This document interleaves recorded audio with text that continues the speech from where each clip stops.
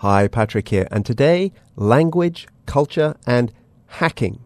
Also, some great Glasgow slang that has absolutely nothing to do with hacking. But hacking first. And the key to hacking a computer, whether it's a US government computer with a pathway to high-level secrets, or whether it's a home computer belonging to you or me, the key is to be invisible, to blend into the background, then sneak in when no one's paying attention. How do you do that? Well, I suppose it's the same way that human spies work, by looking and sounding local and friendly. The more you, the hacker, have the local culture down, the local language, the more effective you can be. It seems that Chinese hackers are the latest to put this to effective use. At least they're the ones being written up in the news media or being complained about by the Pentagon, as happened earlier this week. They released a report linking the Chinese military to cyber espionage of U.S. businesses and government sites. Well, whether these Chinese hackers, whether they're snooping on the New York Times or on the U.S. government, or whether they're just trying to rip off fellow Chinese citizens, they appear to be improving their, what should we call it? Let's use the marketing term. They are improving their localization skills. Here's the Big Show's Nina Porzuki on how hackers in China and elsewhere succeed when they go local. It happens to all of us. You get an email from a friend with a suspicious-looking link. You know you shouldn't open it, but the subject is just too enticing.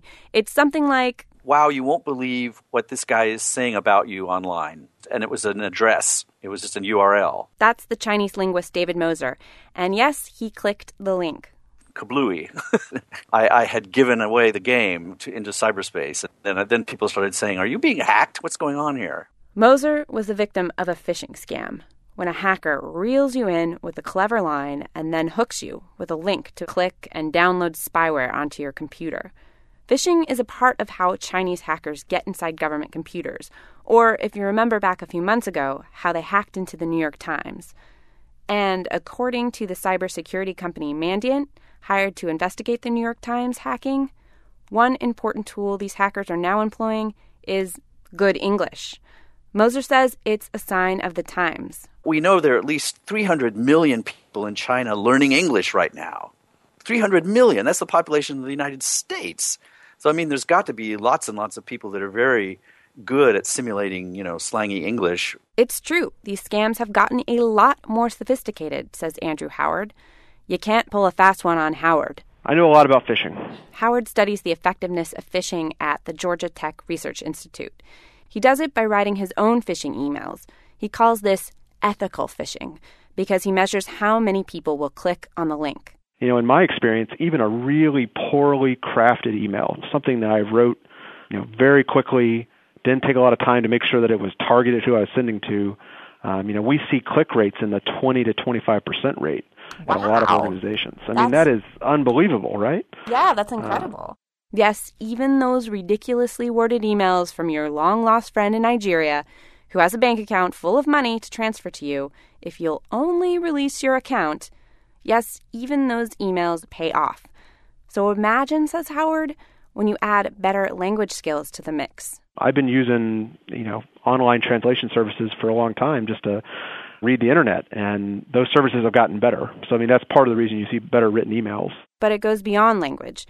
According to Peter Cassidy, who heads the Anti-Phishing Working Group, which monitors phishing scams around the world, the scammers are tapping into deep cultural mores. The culture matters. What will affect a culture will inform the stories that they try to tell. Which means that in Japan, for example, Cassidy says, what gets people to click is blackmail. In Japan, they have different kinds of blackmail where, they'll send emails to people saying, we saw you looking at the bad things on the internet. To keep wife in the dark, send $50. And what gets Americans? 72 hours before Katrina actually made landfall, the first Katrina phishing charity websites were established.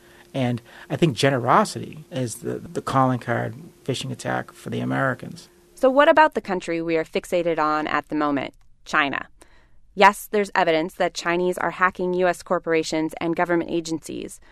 But the run-of-the-mill Chinese cyber scammer is not wasting their time using Google Translate on American consumers, but scamming in their native tongue. A lucrative venture, it seems, as more and more Chinese are buying and selling online. China's a place that's gotten rich very quickly. Fantastically wealthy, almost overnight, like the past 10 or 15 years.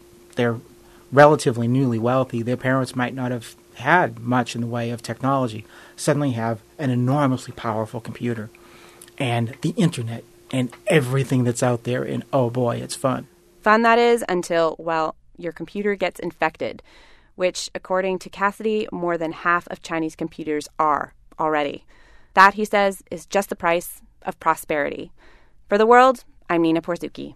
Okay, that's part 1 of our localization pod. Part 2 is where localization went to die.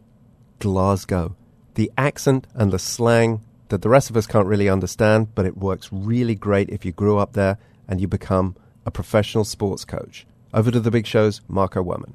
One of the planet's most popular soccer teams has a new manager. Today, Manchester United announced who will succeed Sir Alex Ferguson, the legendary coach who announced his retirement this week after 26-plus years on the job. And like Ferguson, the new manager is a Scot from Glasgow.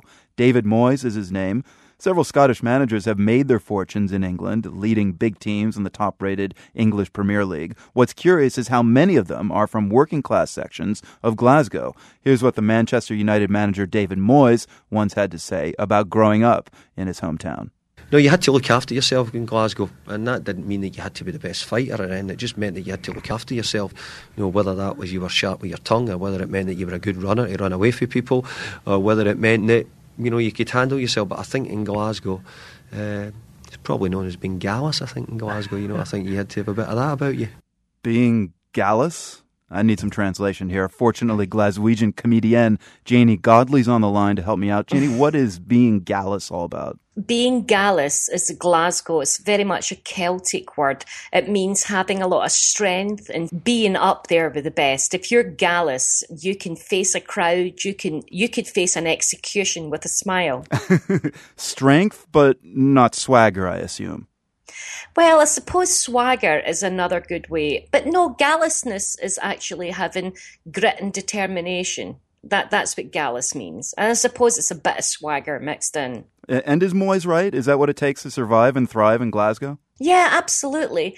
I mean, you've got to remember Ferguson, all the famous Glaswegian soccer, as you call it, managers, were all born into poverty, not privilege. And a sense of poverty makes you strive to prove your worth, especially from a Glaswegian. And Ferguson's driving force came from a determined streak to beat Liverpool. And it's a sense of tenacity that comes from poverty. And I know because I was born into abject poverty as well.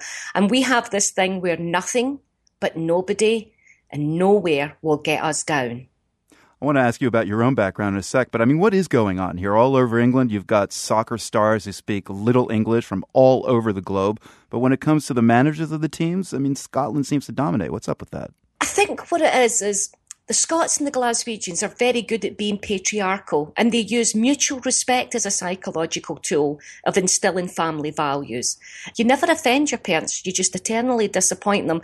So I think the Scottish managers set up their teams as a patriarchal family, and they will defend and love their family, and their family love them back to the bitter end. And that's very, very endemic of Scottish managers. But I mean, even if you're a strong-handed father figure, I mean, how do the foreign players understand what the Scots are saying?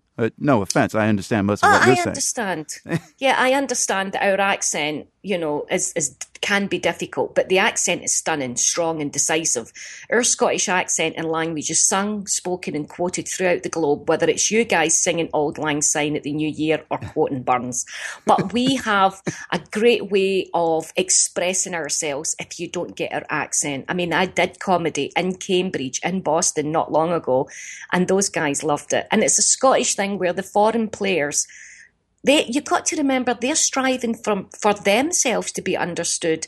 But, you know, you just have to look at Alex Ferguson's face, Busby's face, Jock Stein, the whole lot of them. They can tell you what they mean by raising one eyebrow. It's a very Scottish thing. It's written all over our face. That would be quoting Burns, not buns like hot cross buns, right? No, Burns. Don't get Cakes and our national poet mixed up. You'll get some really nasty letters from people with one eyebrow raised. Now, you grew up in a working-class Glasgow neighborhood, as you said. Give us a sense of what that was like. I came from a very poverty-ridden family in the East End of Glasgow. You've got to remember, even in this present day, in the East End of Glasgow, the life expectancy is 55. Wow. In Fallujah, Iraq, it's 65. So I have relatives saving up to go to a war zone to get 10 years on their life. We come from a place where poverty was part and parcel of growing up, and nobody was rich. Everybody was pretty poor. And as a comedian, it's a wonderful breeding ground. You know, you've got to remember the Scots were the first to go and fight the Spanish Civil War from Britain, and most of them came from poverty-ridden streets. They've got a deep sense of right, and that's who we are. Our roots help us push ourselves into the future. So, Janie, back to Manchester United. Do you think David Moyes has enough Glaswegian moxie to measure up to Sir Alex Ferguson? I don't think anybody has the moxie to measure up to Ferguson. He was a one-off, a global leader in soccer. And as my wee daddy, who's 82, said today, he's done the best job in the world. It's time to take his shoes off, stick them in the Dumbarton River and have a wee paddle about. That's what he needs to do now. But he did the best. Nobody, you can't measure up to the man. But I think David Moyes is going to make a great manager.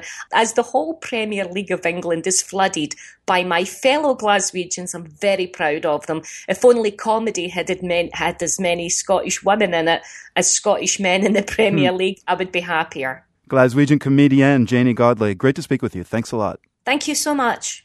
Okay, I'm now going to take off my shoes, stick them in the Charles River, the Dumbarton River's a little far away, and have a wee paddle about. Doesn't quite sound the same coming from me, eh? Not enough Gallus. But the pod will be back in a few days, perhaps with a little less Gallus about it than in this episode, but back nonetheless. See you on Facebook or on Twitter. My handle's Patrick Cox, Patricox, or see you next time on the pod.